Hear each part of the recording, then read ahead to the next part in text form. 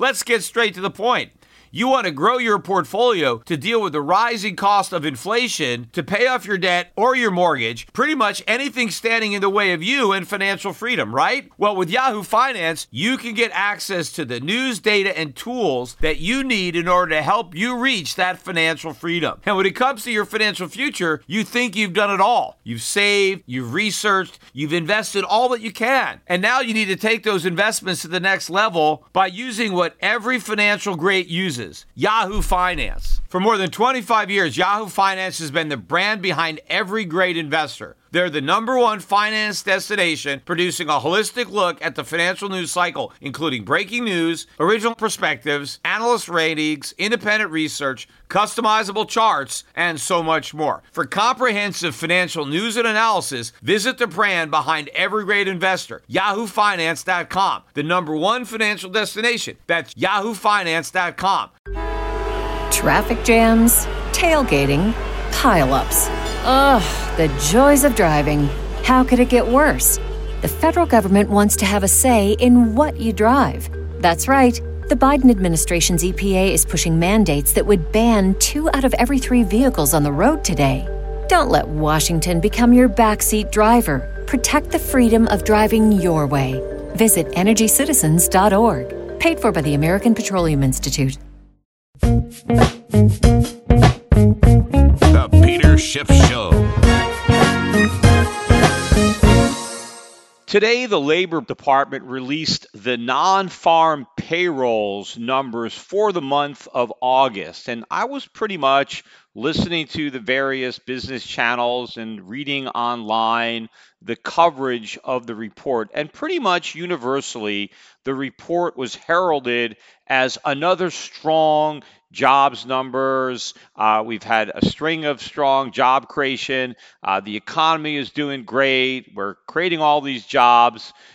Very little coverage actually looked into the details of this particular report, which from my perspective were anything but strong. First of all, let's start with the headline number because it was above 200,000. And for some reason, whenever the number is north of 200,000, everybody seems to get excited as if, whoa, this is a key level, 200,000 jobs, which for an economy the size of the United States, this is really not a lot of jobs, even if we were creating 200,000 jobs a month, but we got 201,000 jobs. So we barely beat 200,000 by 1,000, but that did beat the expectation, right? I think the consensus was 190, maybe 195,000 jobs is what they were looking for. So, okay, we got 6,000 more than was expected, but not nearly as much coverage was given to the downward revisions to the 2 prior months, which totaled 50,000 jobs. So last month, for July, that was a weak month. They initially reported 157,000 jobs, which was a disappointment. Now they said, you know what, it was even worse. It was only 147,000 jobs. So they took 10,000 jobs away, which already negates the 6,000 beat we got in the month of August. But it's even worse if you go back to June. June, the original number for June was 248,000. I remember when we got that number, oh my God, this is fantastic. It blew out estimates, right? It was a really good number. Well, they reduced that by 40,000. That one went down to 208,000 from 248. They took 40,000 jobs off in 1 month. So that's 50,000 jobs that they took away. So net, this report was way below estimates when you take a look at the fact that I don't think people were assuming that we were going to have 50,000 in negative revisions to the prior months. So it was a weaker report than probably what everybody was looking for, yet it was spun positive by the media because the current month was better than estimates. But actually, when you look into the types of jobs, manufacturing, last month, the government claimed that we created 37,000 manufacturing jobs. And I remember at the time, this was considered, oh, this is great. Look, Trump's economy, right? The tariffs are working. I mean, the tax cuts or the deregulation, we're bringing back the Rust Belt, the factory jobs are coming back. Well, the government went back and cut that number by over 50%. Now they said, you know what? We didn't create 37,000 factory jobs last month. We only created 18,000 factory jobs, a lot fewer than what we were originally told. Now, for the month of August, they were expecting another 21,000 manufacturing jobs to be created. Instead, we lost 3,000 manufacturing jobs. So we actually fired people in the month of August from manufacturing. So much for the manufacturing revolution, so much for how the tariffs are working and we're bringing our jobs back, that American manufacturers are bringing back the jobs. 3,000 pink slips sent out in the month of August. So this is bad news. If you're trying to hang your hat on the revival of the American industry, of American manufacturing, we lost 3,000 jobs. Now, why is there no coverage being given to the loss of manufacturing jobs, right? Everybody wants to pretend that this was a strong report. It was not a strong report. In fact, look at labor force participation. That was at 62.9, which had been an uptick over the past few months. And I remember the Trump administration or even people on television were saying, oh, you see, this shows that we have this strong economy because people are being pulled off the sidelines, right? People are coming and joining the labor force because the economy is so good. Well, the labor force participation rate went back down to 62.7 in 1 month. And if you look at the payroll to population ratio, and then another measure of the number of Americans that are actually contributing, that are actually in the workforce, and that dropped from 60.5 to 60.3. So fewer people in the workforce. The official unemployment rate stayed the same at 3.9%. I mean, they expected it to go down. So in a way, that was a disappointment because it didn't go down to 3.8. It stayed the same at 3.9. But obviously, far fewer people are in the labor force. So had people not left the labor force, then the unemployment rate might have gone up because maybe some of the people who left the labor force, well, now they're no longer looking for jobs because they're no longer part of the labor force. And so if you're not in the labor force, you can't be unemployed, even though you're not working, right? You don't have a job, but you're not counted in the official statistics as being unemployed because in theory, you don't want a job. You just prefer leisure or whatever it is. I know a lot of these guys are trying to claim that this is all about the baby boom retiring. It's not. It's about the grandchildren of the baby boom still living with their parents and not even taking part of the labor force. But the one aspect of this report that really got the most coverage in the media and probably the most reaction in the market, which I will get to after I finish going over the report itself, was the gain in average hourly earnings, both for the month and year over year. So the expectation was for a gain of 0.3%, which would match the gain that we had in the prior month. But instead, we gained 0.4, which was really higher than anybody had thought. I mean, maybe 0.3 was the high end of the expectation. I think they were looking for, 0.2 to 0.3, and it came out at 0.4. And if you go year over year, the prior number, the year over year increase had been 2.7, and they were looking for 2.8. Instead, we got a 2.9% gain in increase in average hourly earnings. And this was the number everybody's, oh my God, this number is so hot. This is the strongest wage growth since, I don't know, when it was 2008 or before the financial crisis. Remember, we got a 2.9 print, I think, early in the year, and that really spooked the markets. The bond market started to sell off. The stock market started to tank because of a 2.9 number that was later revised down. But, now who knows if this one will be revised down or not. Maybe it'll stay. But, I meant to make the point, too. Even though we got 201,000 non-farm payroll report and everybody's excited, how do we know they're not going to take 40,000 away a month or two later? Just like they took 40,000 payrolls off of the June number, maybe this number is going to be revised down to 170,000, 180,000. I mean, even if you take the 201,000 from this month, even if it's not downwardly revised, the average gain for the last 3 months, I think, is 185,000. So we're still not averaging 200,000. We're averaging 185, but last month was just 147. And given the tendency of the revisions to be down, I think that there's a very good chance that they revise this down. Now, I'm not sure about the wage numbers. I mean, maybe the wage numbers won't be revised down. I mean, maybe these numbers are going to keep going up, because the labor force is shrinking, number one. So there are fewer people in the labor force, right, to earn these higher wages. But is a 2.9% year over year gain in wages really indicative of a strong economy, or is it indicative of inflation? See, I think it's the latter. I think it's inflation that is the reason that wages are going up. Remember, wages are prices, right? They're the price that you pay to hire labor. So the price of labor is wages. Goods have other prices, right? But the price of goods and the price of labor are both affected by inflation. So because we have all this inflation, prices are rising. They're rising for goods and they're rising for labor. And in fact, if you take a look at the government's own measurement for the price of goods, right, the CPI, the year-over-year increase in consumer prices is 2.9%.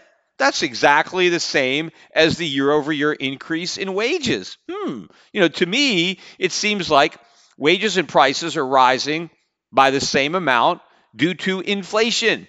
That's it. And in fact, I think that the real cost of living is rising faster than 2.9%, because the CPI, they get hedonically adjusted and they use substitutions and they massage all the inputs so that by the time, you get the output, the number has been compressed. But if you actually look at what American workers are paying, what they're paying in rents are rising around the country by record amounts, and they're going up a lot more than 3% a year. But you've got rents going up, you've got insurance rates going up, you've got utility costs going up, you've got energy costs going up, food costs going up, a lot of local property taxes are going up, interest rates, we know those are going up, so people are paying more money now to service their debts if they have home equity loans or anything that's tied to an interest rate. And education costs are going up, so the real cost of living, I think, is rising a lot more than 3%. But even if you accept the government's own 2.9% year-over-year gain, that negates the entire gain in wages. So if all you've done with your increased wages is keep pace with higher prices, there's nothing to brag about. And of course, the government taxes your increase in wages. So if your wages go up on a pre-tax basis by 3%, if you're in the 30% tax bracket, well, you didn't gain 3%, you gained, 2-point-something%, right? Well, prices are what they are.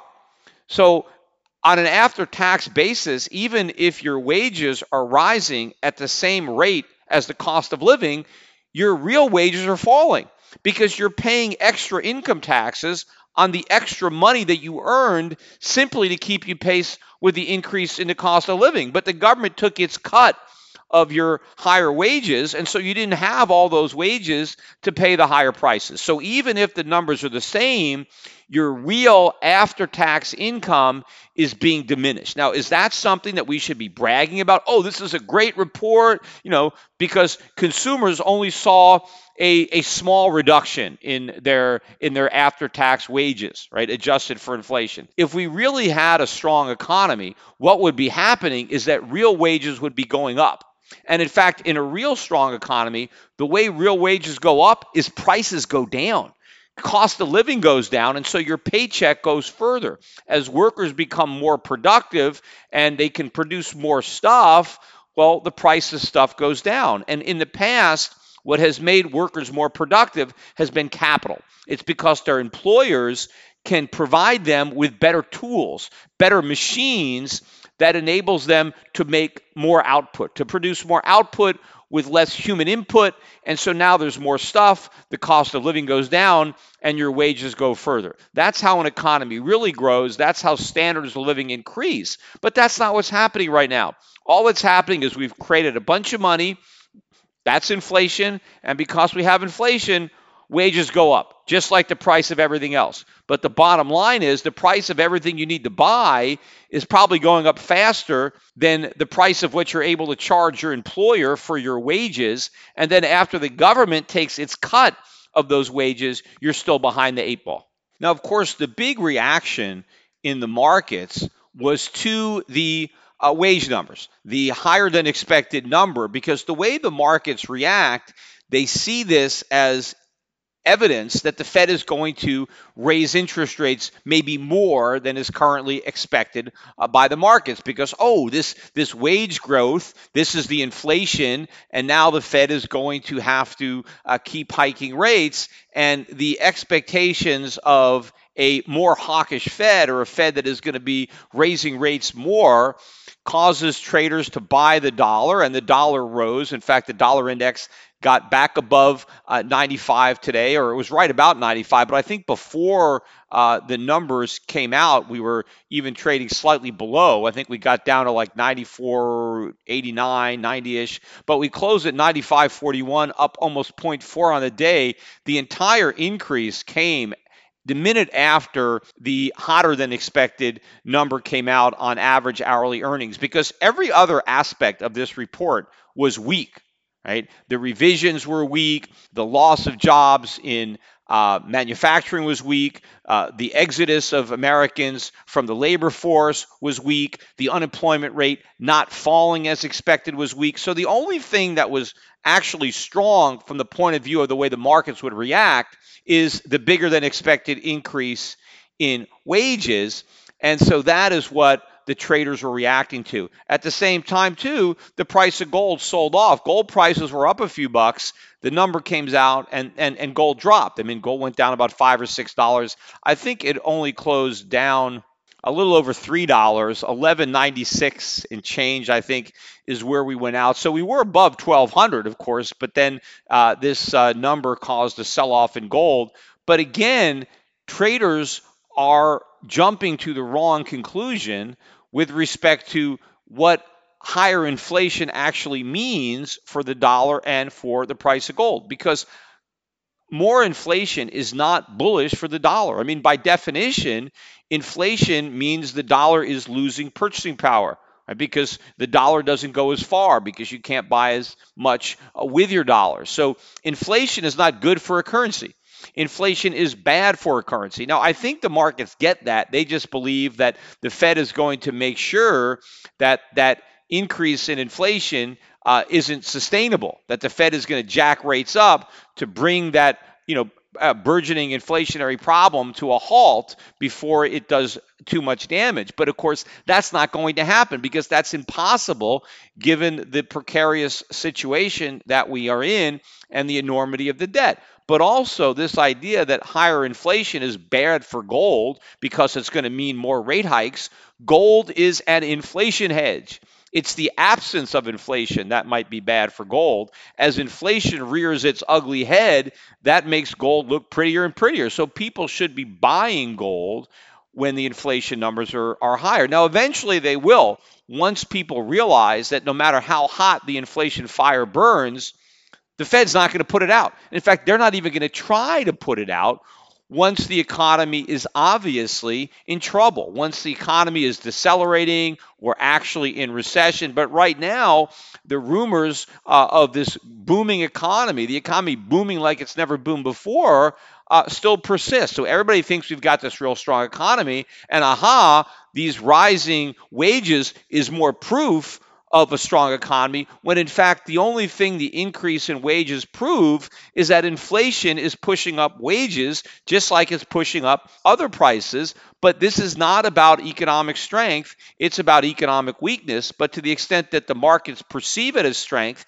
then they think the Fed will be in a position to raise interest rates to kind of contain the inflation, when the actual position the Fed is going to be in is staring at stagflation, where they're going to see an increasing pricing pressures as the economy is weakening into recession. And in fact, if you look at what else is going on, right? Again, look at the jobs numbers. The loss of jobs in the manufacturing sector is evidence of underlying economic weakness. But look at some of the market indicators. Yes, I know the tech stocks have been strong, although they have been pulling back recently, the last several days. One in particular was Tesla. Tesla's come under a lot of selling pressure. Price of the stock was down about 5.5% today. It's down around 260. I think when I first talked about Tesla, when Elon Musk tweeted out about his potential buyout, I mean, the stock was like 360, and I think he was talking about 420, I guess, was the price that he said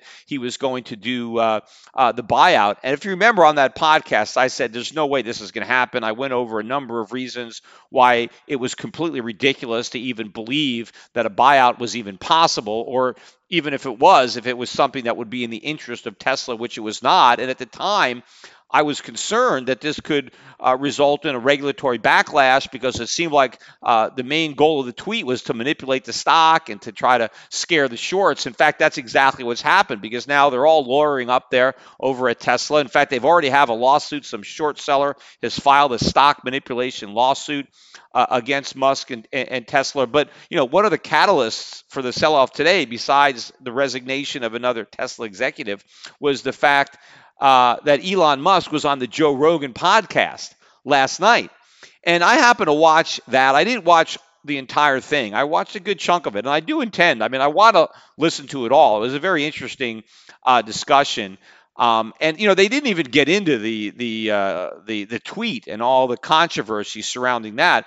But the big deal that everybody seems to have made about the podcast was the fact that Elon Musk smoked some weed on the show, and that, this is a terrible thing for the CEO of a company to be smoking pot. And first of all, it was like some kind of a small cigar that was a combination of tobacco and pot. So it wasn't just like a doobie that he was smoking, but there was some pot in there, which was perfectly legal in the state of California. In fact, Musk, even before he took a hit of it, he said, "Well, this is legal, right?" And Joe Rogan said, "Yeah, it's totally legal." So he took one puff, and this is 2 hours into the podcast. Meanwhile, they both were drinking whiskey from the beginning, right? Whiskey and weed. When I was on the Joe Rogan podcast, nobody offered me any whiskey or weed, although, I don't know, I guess if I'd asked for it, I'm sure Joe would have, poured me a glass or something like that. But they were drinking and smoking, or not smoking, they were drinking for the entire podcast. And then 2 hours into it, right, maybe 20 minutes before, 30 minutes before the end of the podcast, that's when Joe Rogan lights one up and he lets Elon Musk have a try, and he takes one hit. And I don't even know if he inhaled. He might have done it Bill Clinton style. He barely had that thing to his lips, and all of a sudden this is a big deal. First of all, he did this late at night. It's on his time off. He's not on the job. Although some people could say that it's public relations, because obviously a lot of stockholders and people who are short Tesla could have been watching the Joe Rogan show. So in that respect, I guess you're always working, but he wasn't making key decisions that affect the management of the company, even if he did get a little bit stoned. What difference does it make? Of course, nobody cares that they were drinking whiskey. What if he got drunk? It still shows that you have this sentiment that somehow pot is so much worse than alcohol. Look, smoking a joint every once in a while is not going to affect Elon Musk's judgment. Maybe he's got some other things that are affecting his judgment, but not having a hit of a joint in the evening on his time, when he's not at work, is going to do it. But of course, if he was a complete pothead, sure, that might be a problem, just like he was a total alcoholic and he was drinking all the time. But nobody seemed to have a problem with the fact that he was drinking whiskey, but they had a problem with the fact that he had a hit off of off of a cigar that was part tobacco and part marijuana. But I don't know, I just went off on this tangent. I want to get back to where I was just talking about the overall markets. But to me, if you want to look at some of the signals you're getting from the markets, look at the automobile stocks. General Motors and Ford, which are basically the two only automobile companies we got left, right? Chrysler is now owned by Fiat, right? So we got two companies left, GM and Ford. They both hit 52-week lows today, and they're both in bear markets. General Motors closed at 33.91. That's a new low for the year. The stock was as high as 46.76 just earlier in the year. I mean, about in June. So in the last couple of months, this stock's down almost 30%. I mean, it's a bear market. Now, if you look at Ford, the story at Ford is even worse. I mean, Ford was up at around $12 a couple of months ago. It's down to $9.27. This thing is down, 40%, especially if you look at its high. It was at $16 in September of 2014. Ford is all the way back to where it was near the lows the summer of 2012. So 6 years ago, you're at a 6-year low, maybe even better than that. I mean, if we go a little lower, we're going to be at an 8-year low in the price of Ford. So you got our two automobile companies solidly in bear market territory, making new lows. These are vital parts of the economy, even though they're just two companies. They're two pretty big companies, and they manufacture something very important, automobiles. And obviously, there's a lot of industries that, feed off the auto industry, all the auto parts dealers, right, that are making parts that are selling them to GM and Ford. And these are the good jobs. These are the high-paying jobs. These are the jobs that Trump promised to bring back. Remember, he was really campaigning in Detroit and all around places where they make cars. We're going to bring back American automobiles, right? He's making a big deal. These companies are hitting 52-week or multi-year lows. So the tariffs aren't working. The tax cuts aren't working. Nothing is working. The auto companies are going down, and these stocks, remember, are forward-looking.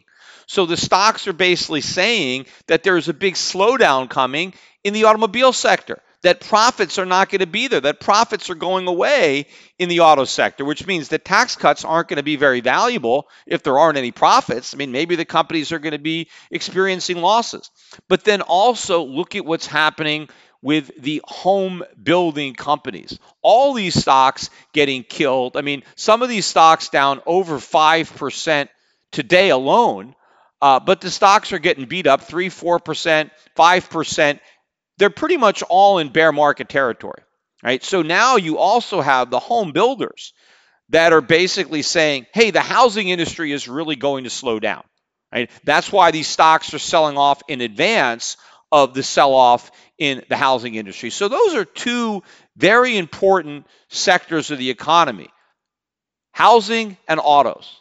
And if they are on the verge of recession, if the stocks in those sectors are forecasting recession in those sectors, how is it possible that the U.S. economy is experiencing a historic boom, right? It's booming like it's never boomed before, yet autos and housing are not only not part of the boom, they're actually having a bust, right? Riddle me that, Batman, right? How is it that the economy is so strong when these two key sectors are so weak? Right? And why are these sectors so weak? Well, one reason, of course, is rising interest rates, and everybody believes that interest rates are going to keep rising, which means those are more nails in the coffin of the auto sector and the housing sector. And of course, both autos and housing are being hit by inflation because of raw material costs. It's more expensive to build cars. It's even more expensive to build homes. And in fact, the tariffs,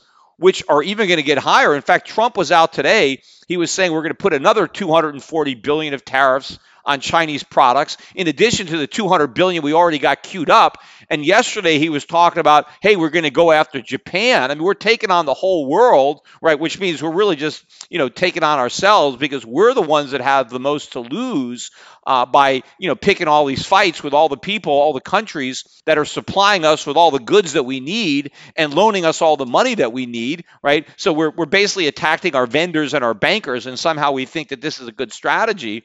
But to the extent that these tariffs actually kick in, this will simply make building homes and cars even more expensive, and so push this sector even further in the bear market territory and feed the contraction. So you can't have a recession in autos and housing simultaneously, and somehow the rest of the U.S. economy is impervious to this recession. These are obviously big leading indicators that something is wrong that everybody wants to ignore. And remember, this is 10 years. We're almost 10 years from the collapse of Lehman Brothers, right? All that happened in summer of 2008. And, I am seeing some publicity now.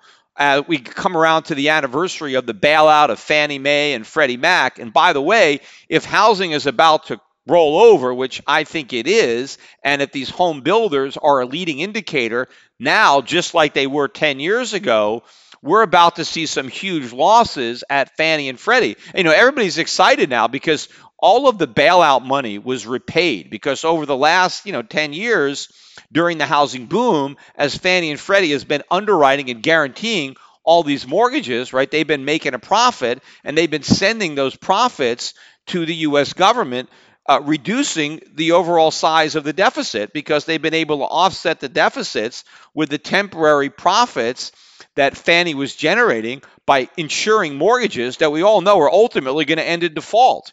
And what's going to happen as this next recession unfolds and real estate prices tank, which they will, and all these mortgages, which Fannie and Freddie guaranteed, start defaulting, then all those checks are going to turn into bills, and the losses to the taxpayers are going to be in the hundreds of billions, if not in excess of $1 trillion.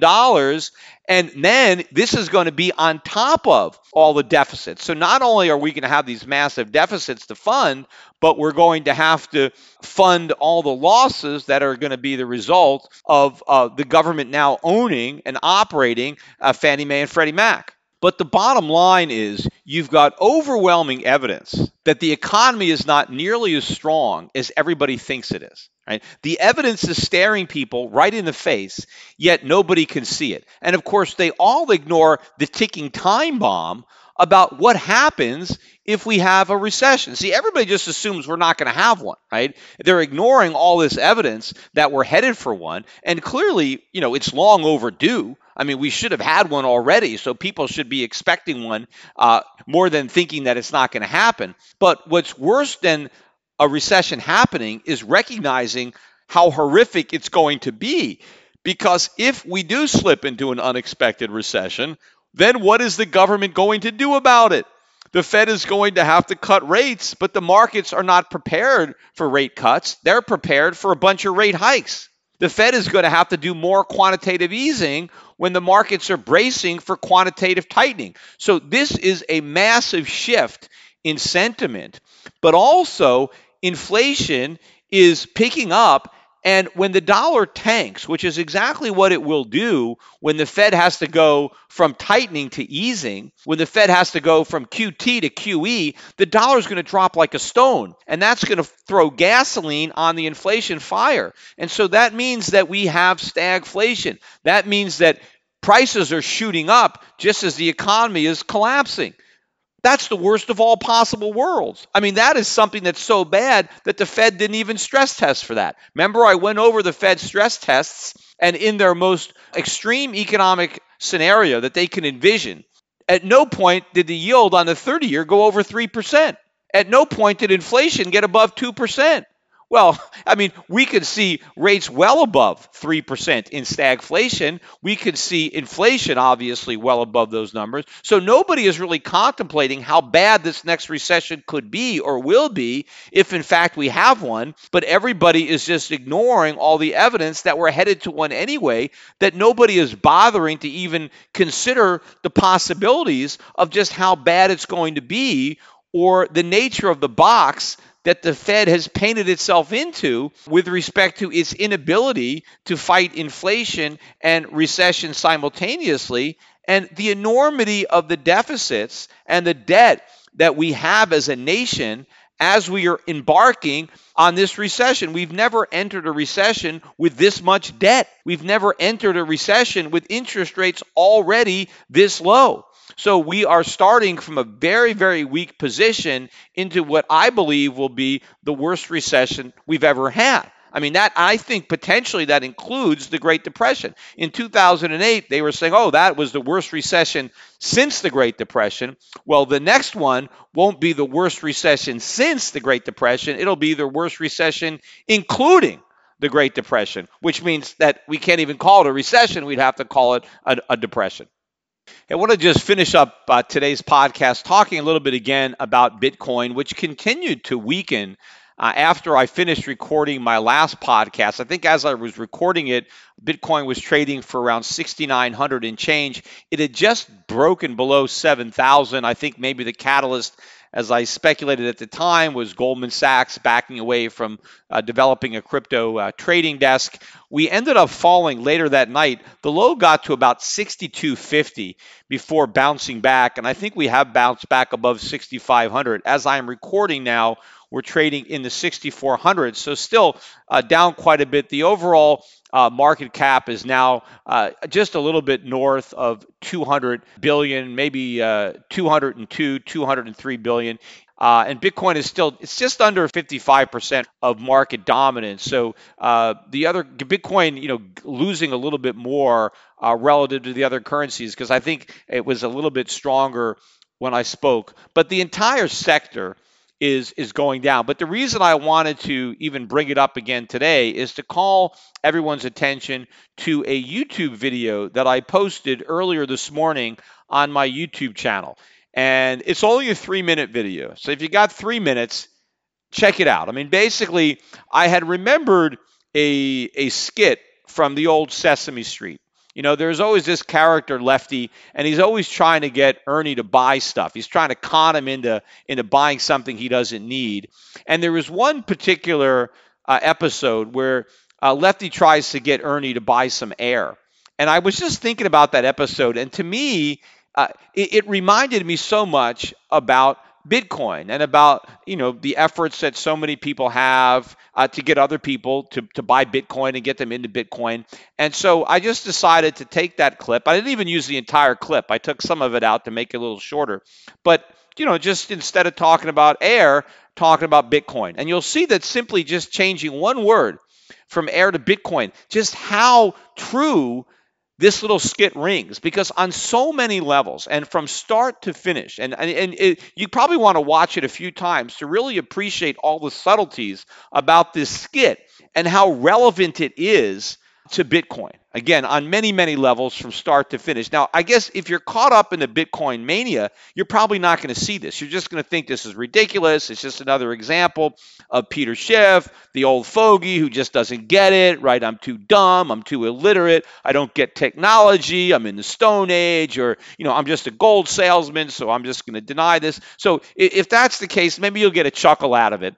But if you've already figured this out, right? If you understand the nature of money and cryptocurrencies, you will really appreciate this video and get all of its subtleties and understand it on all the levels. So watch it, share it with your friends. I'd like to see it get a lot of traction, even among the Bitcoin a crowd, the cult. I mean, yeah, if you want to make fun of me, hey, look at this idiot Peter Schiff, look at his video, let's, get it out there. It should be a topic of discussion, and maybe it'll cause some people who own Bitcoin to take a fresh look at what they're doing and think about, hey, maybe some of the people like Peter Schiff, and again, I'm not the only person. There are plenty of other smart people who have looked at this and who have drawn the same conclusions that I have. And hey, maybe there's something to it, right? And so I'd like to see this video get a lot more views, get some traction, and let's see if it can start a deeper discussion of money, what isn't money, and whether or not cryptocurrencies like Bitcoin actually have a future.